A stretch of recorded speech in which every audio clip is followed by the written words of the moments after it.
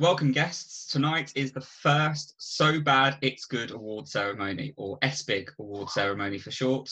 We're celebrating the finest moments across all the awful films we've talked about so far. We like to think that even when we've been cruel, it's cut with respect. And that's what this episode's about. In this episode, we'll be doling out awards for all of our favourite performances, the weirdest and wittiest scripts.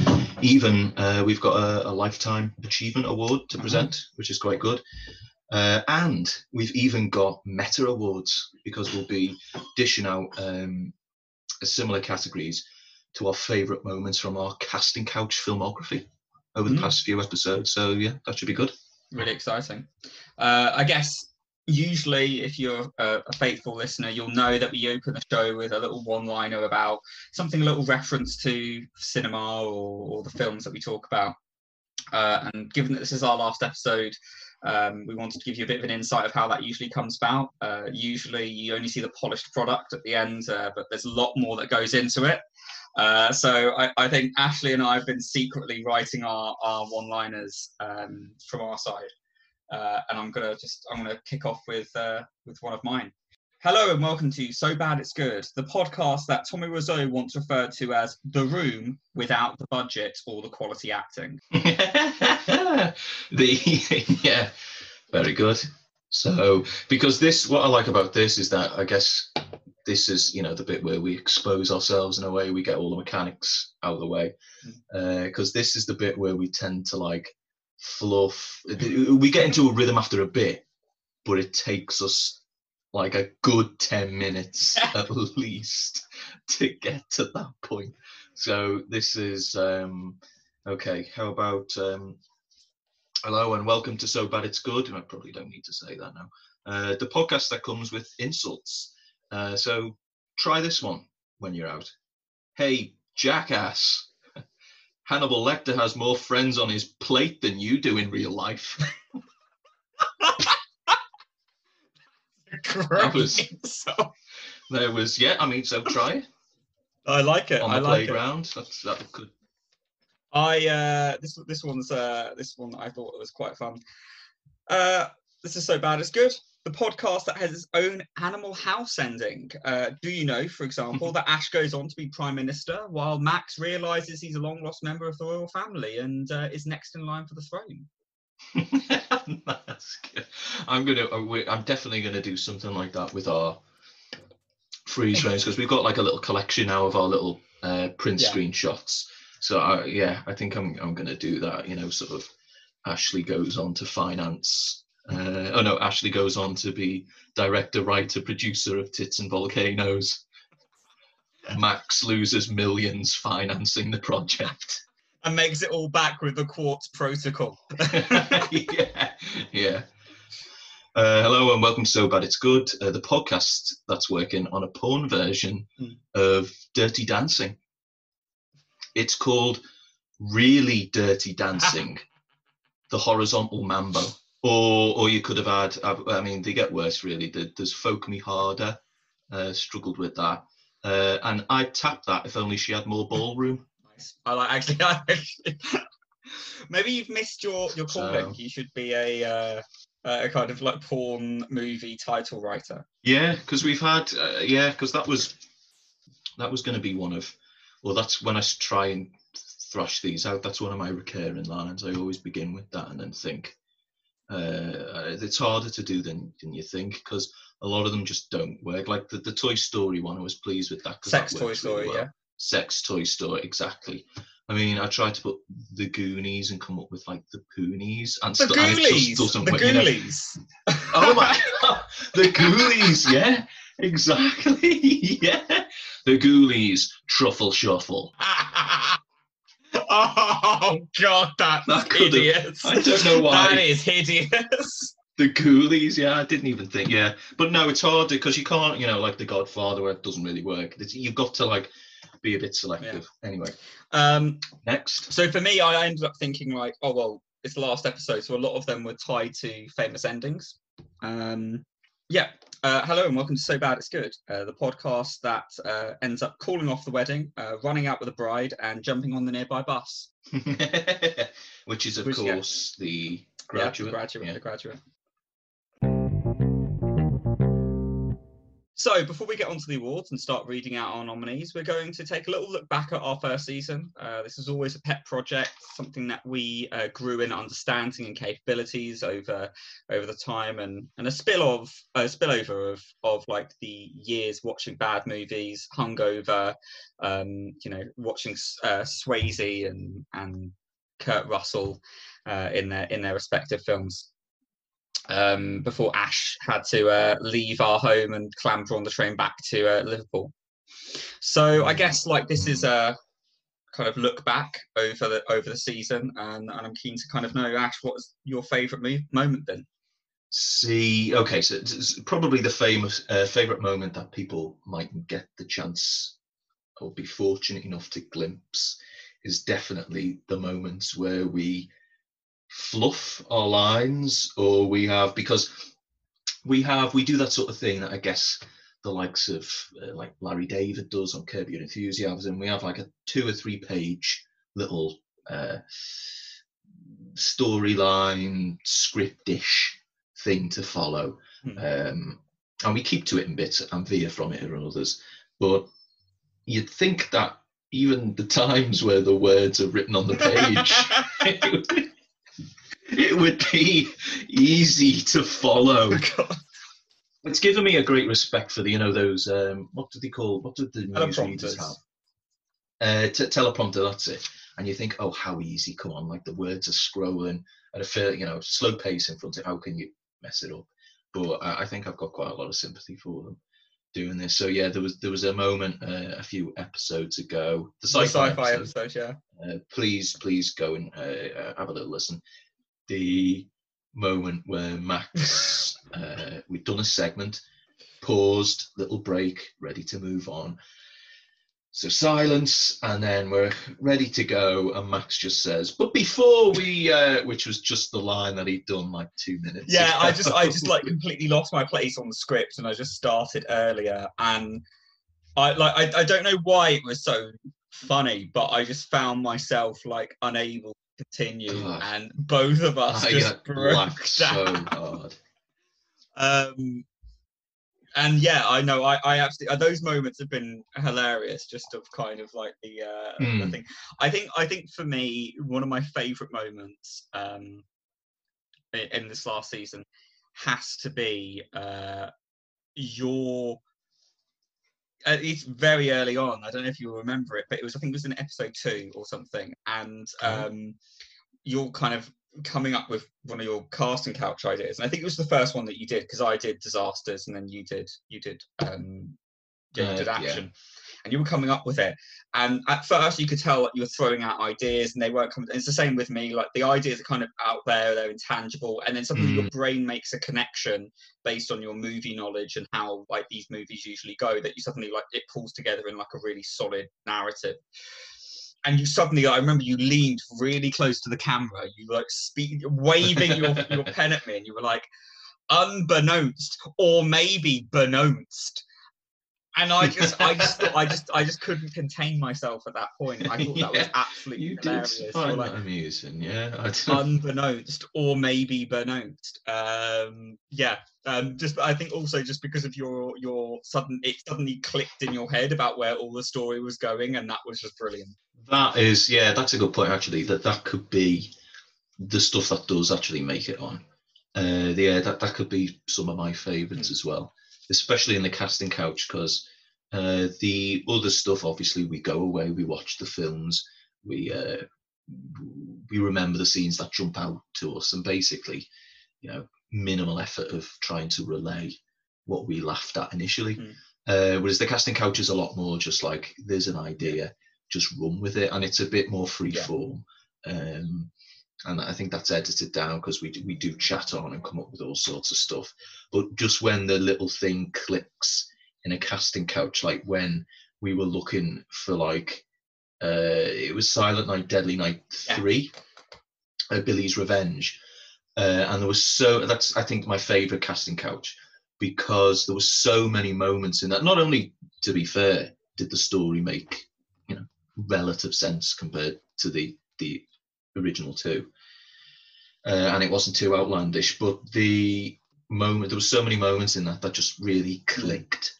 Like Shakin' Stevens being on like the float and also doing the soundtrack, and the Stormy Daniels being there were so many moments in that it just layered up very, very quickly.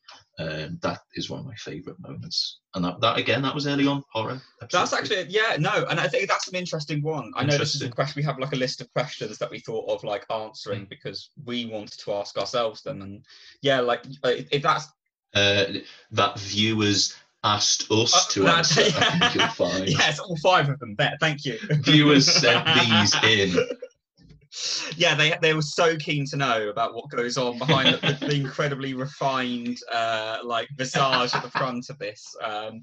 No, I mean, my favourite casting couch, I think I'm torn between either Gut Punch 6, The Highway, or The Highway, or the one we did with Rain, the Virus 4. Oh, Deadly Virus 4. The something installment. The deadly. No, it's Virus 4 Deadly Installment. That was it. And Deadly Installment. I think Gut Punch 6, I think, ticked a lot of the boxes of what we were trying to do with a horror movie. And I think when we had decided to put Grace Jones in to sing Slave to the Rhythm, and that whole element of it, I thought was brilliant. And the Civil War element. Steve Buscemi, and then I think Civil War horror. Uncle Phil was in there, and I just thought it was. I think weird, and because it had been the 6th iteration, we created this whole backstory of all these other movies. It was great. It was so much fun. And Cyndi Lauper had her own version of Graceland. Yeah, great. And then with Virus 4, I think. Although now I'm speaking about it, I think Heron Man also I found myself incredibly tickled by. The most eccentric of all that happened in... I remember you had the fortune of plucking that one out that time as well. I remember you just going, because what we do, we pull them out of our thing. And sometimes we'll just read out, other times we'll flash it in front of the webcam. And I remember you just pulling it out and just going, oh, no. And just this, I'm thinking, well, what could it be? I mean, because we come up with some horrendous things, which we put on Twitter sometimes as the stuff that we work with. I'm thinking, what was it? And you just went, Heron Man. That was mental, because how that story evolved as well.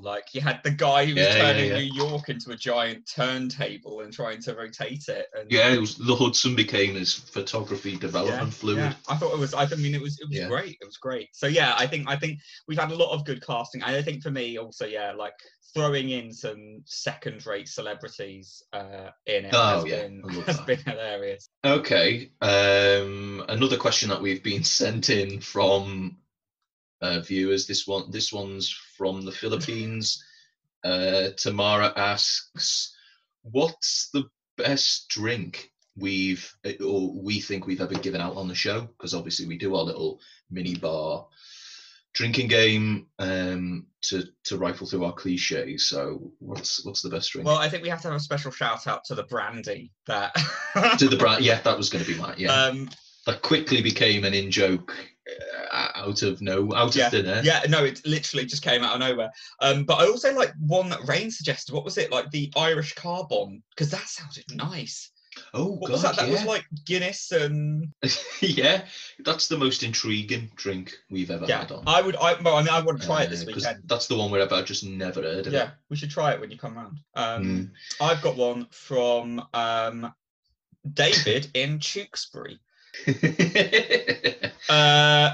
Very, very good question. Have we got a second series? Oh, that is a smell my cheese, you mother. Yeah, well, we've talked about this, haven't we? Mm-hmm. We think, there's the possibility of doing this, because one of the things that goes into the prep of this is obviously picking the genres each week. and we had like a fair plan for like the first 5 or 6. We got all the big hitters like your sci-fis and your horrors and your action movies and things like that. And then we sort of got towards the end, got a bit, we weren't quite sure. We were thinking of maybe doing crime, but we ended up going with like documentaries. We threw Netflix in there because it's like a bit of like a game changing thing. So there's plenty. In other words, there's plenty of room for spillover. We still got crime, musicals, drama, stuff like that. So we could do. Although Max also has really interesting ideas for something else we could do as well. A bit more of a different formats. Yeah, I think this has all been a learning progress. I mean, like, for people who have stuck with us and heard all our nonsense, like, I mean, sure, you've seen from the first episode to where we are now, where we kind of had like stupidly long episodes. And I think, we still have quite lengthy episodes, but we used to have so much stuff, and I was learning how to edit audio, and our formats were quite lengthy, and I think we realised we stripped it down, we've tailored, tweaked, and not only on our skill set, with editing and stuff like that, but also we've been building our stuff on social and all those things. So I think we definitely, it's been a learning course for us, and I think there are things that we want to continue. If we wanted to come back, we want to bring on a new thing. And I think also, like, there's a lot of scope of us like going a bit more in depth with a certain movie. I think one of the challenges with podcast format is you're not going to see the movie while we watch it, and like we can replay the scene that we're trying to explain to you. But there is something quite special about like looking at a script and looking at the actual dialogue and knowing that this is a trash movie, and kind of us analysing it from that way. So I mean, that's something that we're kind of looking into. But I mean, it's an exciting kind of period. I think definitely after season 1, the whole point of this season was us coming together despite lockdown. And now that lockdown's kind of being lifted, it's quite interesting to kind of think like, well, if we do move forward, it's going to be in a different dynamic, in a different format, and achieving different things, I guess. But I would definitely be up for it. And I hope Ash is the same. Yeah, definitely. Okay, this question from Mr. Partridge in in Norfolk is, what's the greatest bad film you've yet to see? Oh, for me, it's a really easy answer. Battlefield Earth. I think, yeah. We've got that on DVD. It's going to be what we're going to watch this weekend. Without question, I think that's the one that everyone talks about, everyone knows about. Yeah, I'm looking forward to it. Yeah. I would agree. I think it's on like all the popular lists. It's got enough. It's got Travolta in it, who's a bit of an S-big icon, along with the Sways and so forth. So that it's got that going for it, and it just looks, the whole Scientology nonsense it comes with. I think that could be the mother lode. So I really look forward to watching that. This ties to the question I have from Domingo in Little Oakley, which is like, what makes a why do you like bad movies, and what makes a bad movie? Is that it's always it's that special mix. It's like it's not something that you can always identify, and sometimes genuinely good movies are one of these movies where you can rip into. We did it with Con Air, for example. But for me, it was something that, like, I think it's not just like, we could have done, like, when we did these, we could have done a bunch of 80s B movies. And that might be something that we do in the future, but part of those there's a charm about their badness. I think, like, the things about Roadhouse and Escape from LA, they take themselves so seriously. They think that they're so good, and they think they're making this high art type, or not even high art, but like a quality version of that movie. That when that isn't the case, that's what's funny, because you start unpicking it and start pulling it apart and start recognizing all its faults.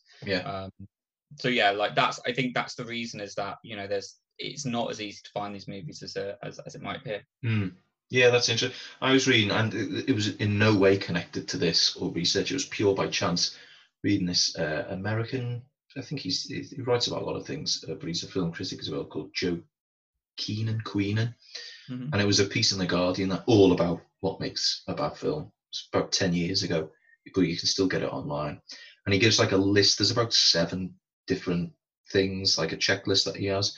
But the three that I remember thinking, yeah, that's about it, is that one, it's got to be taking itself seriously. You can't set out to just do like a stupid film or make it deliberately stilted and awful. Like you've got to, like all of our directors, I guess, probably thought that they were onto something.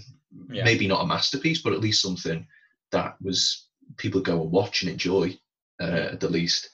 Secondly, it has to be.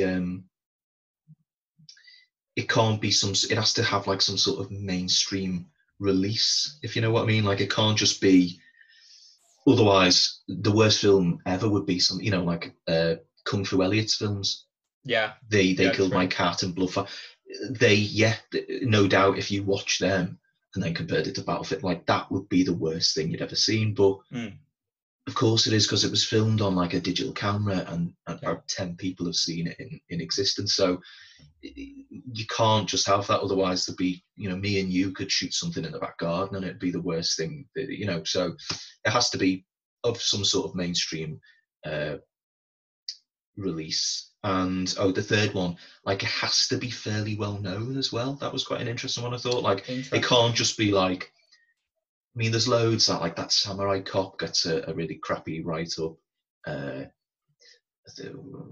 Loads of 80s stuff like Max was talking about. The Stuff, even, stuff like that. But yeah, so the last category of this Joe Queenie guy was that it has to be some sort of shared reference, if you know what I mean. So everyone probably, give or take, has heard of like the bomb that was Showgirls, and you can reference it, and you can have, because he says a big part of trashy films, which I guess this whole podcast is about, is that there's that infectious element, if you know what I mean. Yeah. Like you see a bad thing and you have to run to a best mate, or your mum and dad, or whoever. You have to go and tell them. It's like, stop what you're doing and get on this. So there has to be that element there. Therefore, like a little obscure, tiny little B movie, again, just doesn't cut it. So I thought those were quite interesting, fairly sound rules for a bad film, I think. Yeah, I'd agree. Speaking of Mr. Wizzo,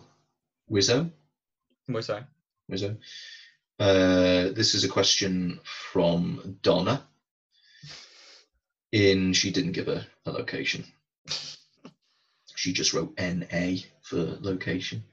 Which we can assume that she just is outside of our reality and therefore is not existing. yeah. Just floating around in a white space. Do an episode on through the whatever that realm where like Galaxy Quest is filmed. Yeah. So Donna's question from intergalactic space, whatever, was, why didn't we do an episode on The Room? Quite a big question. It is, and we spoke about this a lot, and I think like The Room was one of those, because I was thinking about this because so I think it must have been 2014 that we met up in London and we all watched The Room. It was the first time we met Rain and Toby. Well, you met Rain and Toby. Yeah, it was. So like we did this whole thing and we watched it, and we watched The Room, and that was like a big thing. And I think, while we've been watching bad movies, that was probably the first time we did it as a gathering and as like a real event, as such. And I think it's so known. I think that's what we ended up coming down to when we were doing this podcast, was that it was just so known as a bad movie that the stuff that we liked picking out of these movies that we're talking about, the stuff that we'd like analyze and critique and stuff, are not necessarily the things that you'd recognize on the first viewing or even the second viewing of these movies. But The Room is so done that we just thought, what are we going to add to that conversation? I think that's it. That isn't already been out. Even like everyone's critiqued it to such a degree that everyone knows about the weird pulsing vein on like Lisa's neck when she's speaking and stuff like that. Like that's how overviewed it is. And I mean, I actually love The Room. I think we're going to watch it this weekend. Like it's great. I think it's hilarious, and it is the Orson Welles of bad movies. Still one of my favorite things to watch and have a drinking game. But I just don't think didn't think that we would be able to do it justice because it's already been done so well. I think that's it. I think it's so big. that. It's one, yeah. It's got that like so absurd that what can you say about it thing. Whereas, see that sort of argument always annoys me about like satire and Trump and stuff. You know, when people like comedians in America go, "Oh, Trump's such like a hideous sort of like caricature thing that we can't make. Like he's too absurd to make jokes of, which I've always thought was bullshit." But applied to this, I think it's true. Because what would we do in the space of like 50 minutes, you know, technically speaking, in the space of 45, 50 minutes that we'd spend on the room, what would we do except say, this happened, then he says this, then she says that, then he says this. Like, we'd just be telling the story. Yeah. So it's, you know, it And wouldn't not in make a way, much of a... and not in a way that allows someone to watch it and view it any differently. I think when we did that in our earlier episodes while we were still finding our feet, like we were telling the story in a way that was actually like, you might go and watch like Escape from LA and just kind of like unplug from it and not really realize how absurd the movie is. But then hopefully with our kind of critique of it, you see that actually when watching it, this is absolutely an insane movie. But yeah, with The Room, it's already insane. It's like there is nothing more to say about how, you know, I actually love it. I think it's hilariously brilliant. You know, I actually introduced my mum to The Disaster Artist, the movie. Oh yeah, did she like it? Yeah, she loved it actually. She really loved. She loved it actually. But yeah, no, I mean, it's iconic, and I think we couldn't. Yeah, but I think at the same time, there's only so much you could say about it that hasn't already been said. So. Yeah. And now for the golden envelopes. We're going to alternate the awards between the movies we're put under the microscope and the ones that we've made up. Yeah, we've got nominations. They were still sort of undecided about the winners as we run through and revisit all of these different cinema violations. We'll probably just haggle over who should take home the award. So, drum roll, please. Oh yeah, good. The old two fingers on the desk. Yeah. God, when the teacher was announcing who won like an award or something. Yeah. Yeah. Yeah. Okay, so the nominations for Best Actor are Patrick Swayze as Dalton in Roadhouse. Kurt Russell as Snake Plissken in Escape from LA, Nicolas Cage as Castor Troy in Con Air, and John Travolta as Tony Manero in Staying Alive. Well, you've already mucked up there. You did a kind of Oscar fluff right there. It's he's not Castor Troy in Con Air, he's Poe Cameron. Oh bollocks, he is Poe Cameron as well. The winner is La La Land.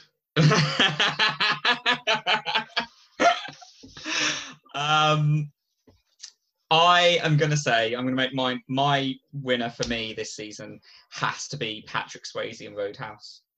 Agreed. Yeah, I think Kurt Russell is definitely close second for me, but I think Patrick Swayze just has everything in that movie. His philosophy degree, yeah. The fact he carries all of that information around with his him. Medical records, yeah. His medical saves records. Time. Saves time. Does it? Because, okay, it saves time in the sense that you could just hand them over to a doctor. But does it really save time? You having to, like, hunt them down every morning before you leave the house? Shit, where's my... keys, wallet, phone, medical record. Yeah. I just think also, like, he becomes the best actor because of the support around him. And I think that's, on a serious note, that's why best actors work generally, is because they have the support of their cast around them that, like, allows them to look good. Like, you know, Heath Ledger's Joker, it's only as good because Christian Bale is really good as Batman and stuff like that. Yeah, I'll do this one. So this is our best actor, but for the casting count. A bit more of a longer list of nominees here. And hopefully it'll give you a nice bit of nostalgia on the movies that we've created. So the nominees for Best Actor are Kelly Rowland in Submerge, Dara O'Brien in Virus 4, Ross Kemp from The Quartz Protocol, Britney Spears in Gut Punch 6, Stormy Daniels in Silent Night, Deadly Night Part 3. Derek Acora in Return to Grey Gardens. David Blaine in Heron Man. Denny from The Rune in Quantum Overflux. And Ashley McGovern from Know Me, Knowing You. Yeah. I know who best actor. I know what I've gone for. Well, who have you gone for? Well, what was weird as well is listening to that list, especially Ross Kemp from the Quartz Protocol. I genuinely was sitting here going, "Oh yeah, I forgot he was in that." As though it was like when you forget. Was Harvey Keitel in Reservoir Dogs? Oh my God, yeah, he was. I forgot Ross Kemp was in Quartz Protocol. I forgot he was in that. Yeah, honestly, when it comes to Kelly Rowland, yeah. David Blaine, of course, because I wrote and directed Heron Man. I remember that. But well, yeah, Ross Kemp. I think, oh shit, what's in that? I've gone. Well, my choice was Denny in Quantum Overflux. Oh wow! Purely because I think partly a sympathy vote. Because I think he's the most probably shit on of all the nominees because he's been tainted with this, horrific role in The Room and, killed him off basically his career. So there was a sympathy there. But I think, what that role demanded, basically a mini Luke Skywalker type role, would have been a real push for him and a real stretch. So yeah, he gets my nomination. Okay, and now the award for Best Screenplay. Our nominees are Roadhouse. I like the fact we haven't actually bothered to research who wrote them. We've just put the film. We put Roadhouse, Staying Alive, Kung Fu Elliot, and Batman and Robin. And I think there is a winner here. Okay. What do you think? No, I want you to go on this one. If you're certain. It's been panned left, right, and centre, but it's enjoyable nonetheless. It's Batman and Robin. For best screenplay. The I think you're absolutely right. Puns and even everyone remembers the Let's Kick Some Ice, and everyone remembers the ice stuff.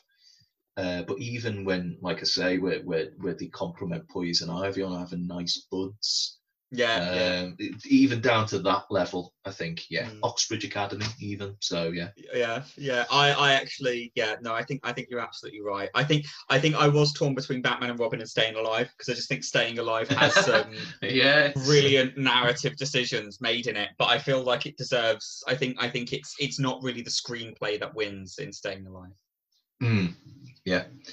Okay, that's cool. We're agreed. Best screenplay for our casting cap.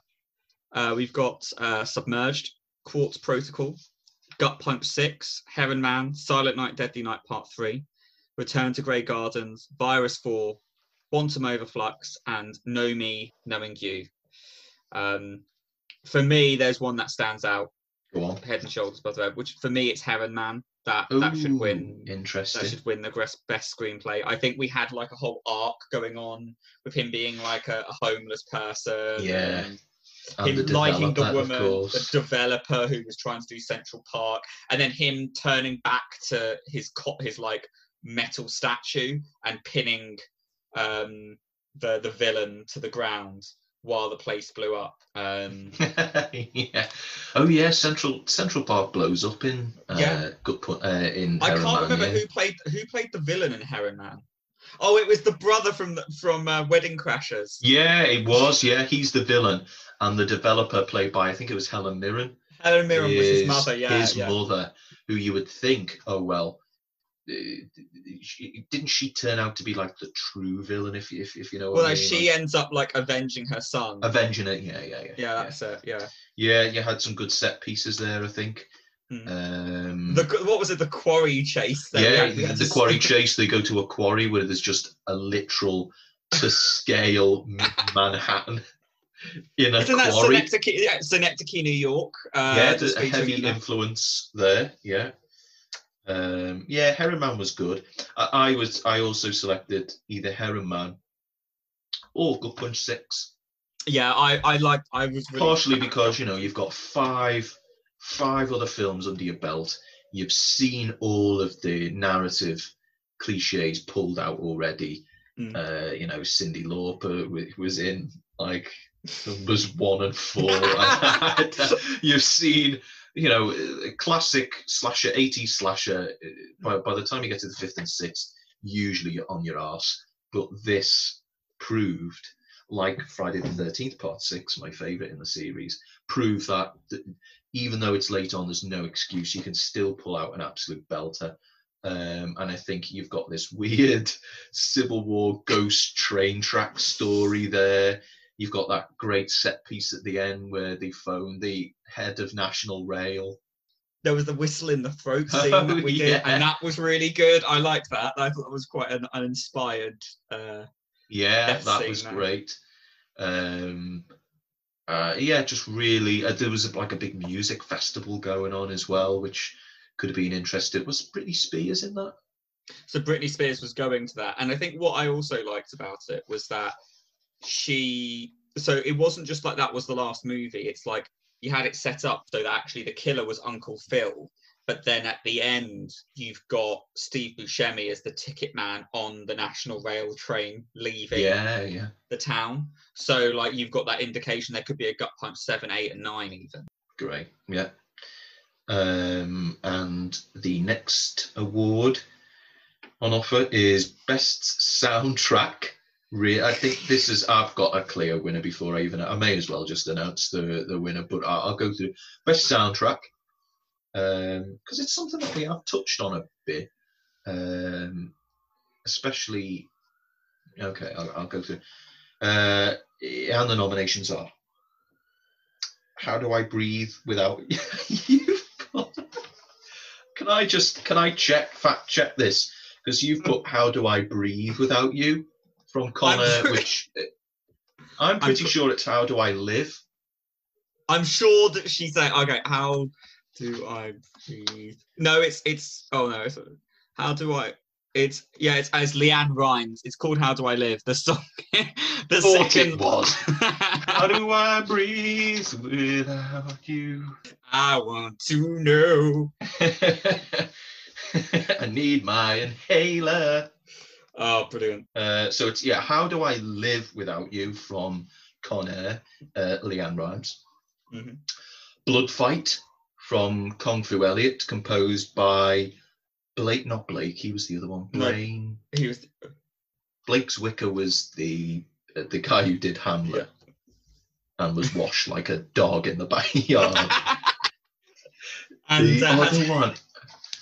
Oh my God! What was it? The one who gets kicked in the face by Elliot, like in the first 15 minutes of the movie. Oh yeah, and he's made up at having. Oh, did I kick you? Did I actually land a kick? Blood fight. It's the blood fight.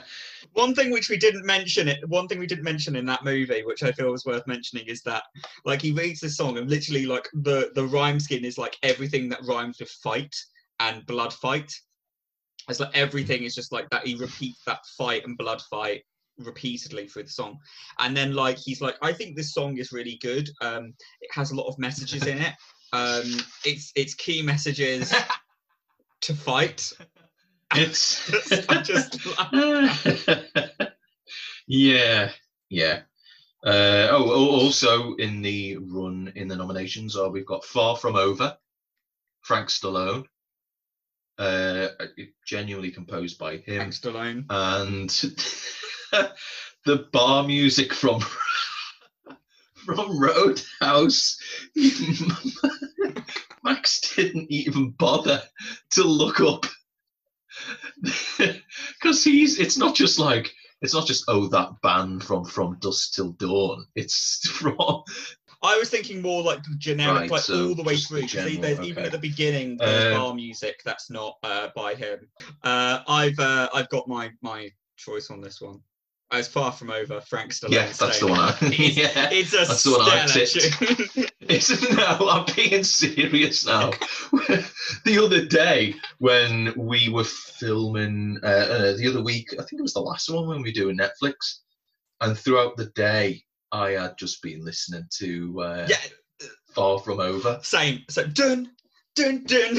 It's got that like piano thing, and then it's. This is the end. I'm far from over. It's a good song, and I think the fact that Frank Stallone wipes the floor with the Bee Gees as well. I know. Like, not a single Bee Gees song. I mean, yeah, it's not the Bee Gees on their best day, but it somehow loses out to Frank Stallone. So we've got best soundtrack for the casting couch now.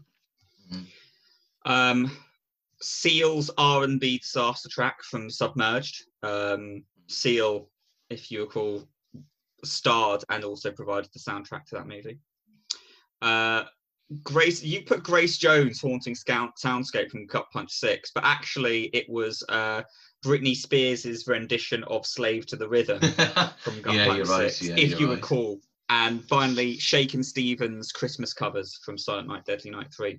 For me, the winner has to be Britney Spears from Gut Punch 6. Yep. I think it's without question. Makes sense. Perfect hit. Was really good tune. That is, Slave to the Rhythm. It is a really good tune. Okay. The next award is Strangest Movie Quote.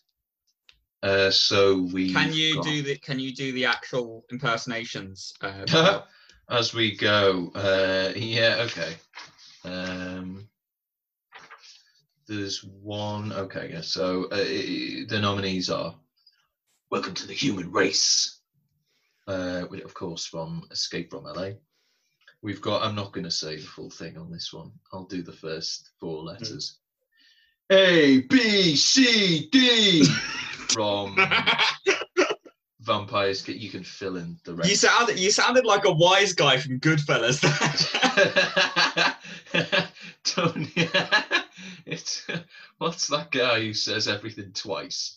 Tony 2 times or something. yeah, because get the papers. He's funny, yeah. A, B, C, D, E. At which point Nicolas Cage said line. I own the laundromat speech from Roadhouse. Remind me of where that comes again. So that's when obviously it's Ben Wesley. Yeah, Ben Wesley. So like he goes in and he's trying to like impress Dalton or something. And he's just like, I came to this town with not like this town was nothing before me. It's just like I own the 7-Eleven. I own the laundromat. J.C. Penney is coming here because of me. Yeah, Dalton goes round and he's having breakfast, isn't he? Yeah. And he's at the breakfast table having his sort of eggs Benedict or whatever shit he's having. And I own the bowling alley. I own the smoker machine in the local cafe. I own the fruit machine in the salon. And finally, of course, another Roadhouse line, this time uttered by one of Wesley's goons. What's the guy? Does he have a name in it? I can't remember his name. No. Anyway, the line is, of course, I used to fuck guys like you in prison. Brilliant. Spectacular. Obviously, I think we know what wins there. It's got to be that one, isn't it? Yeah. Because that's one. I said this when we did the initial action movie episode. Is that when I first watched it, you introduced me to it. At this point, you genuinely did pause the film and say, "Get ready for this." So. Yeah. It just comes out of nowhere. Yeah, and it's just it was just mental. Our next category is best dance sequence in a movie. Mm-hmm. We've got 3 people for this. We've got Tony Manero's Flying Solo from Staying Alive. If you recall the scene right at the end in Satan's Alley where he goes off piste and does his own improvised dance act for the last 20 minutes of the show. And they somehow love it. Castor Troy's shimmying as a priest in, again, you've written here Con Air, and it's Face Off. Oh my god, I keep on getting them mixed up. So Castor Troy's shimmying priest from Con Air. And then Poison Ivy's entrance in the giant monkey outfit in Batman and Robin. For me, it's without question. It's got to be Tony Manero flying solo from Staying Alive. Yeah, easily. The others are quite. I mean, yeah, Castor Troy. That one of the strangest things I've ever seen. Poison Ivy's entrance was quite interesting. Joel Schumacher cast Uma Thurman for that role because he thought at that time, at least in the mid-90s, she was then the most beautiful woman in the world. Well, he obviously hadn't seen Pretty Woman. Too right. She's a saint, okay? I will not have a crossword said about Vivian from Pretty Woman. Julia Roberts, 90s Roberts is, as Alan Partridge once said, of mince and onions. Doesn't get better than that. Yes, the penultimate award of tonight's ceremony is the oddest death. So, yeah, we've got Pedro, I think that's his name, from Poseidon Adventure. Yeah. Who is mercilessly kicked off down the elevator shaft. Brutal scene. The Dalton's throat rip from Roadhouse, that is great. Xander Drax being vaporized in the Phantom. And yeah, very good. Nicolas Cage being BEEing, being burned alive in The Wicker Man. The bees. Again, peak Cage. So I have gone for Pedro. I would second Pedro. Other scenes are great, bordering on iconic, especially the Cage stuff. But this, again, slightly under the radar because the movie, as remakes go, it was so. But honestly, when I've only seen this clip pretty much from the whole film. One of the most merciless, heartless,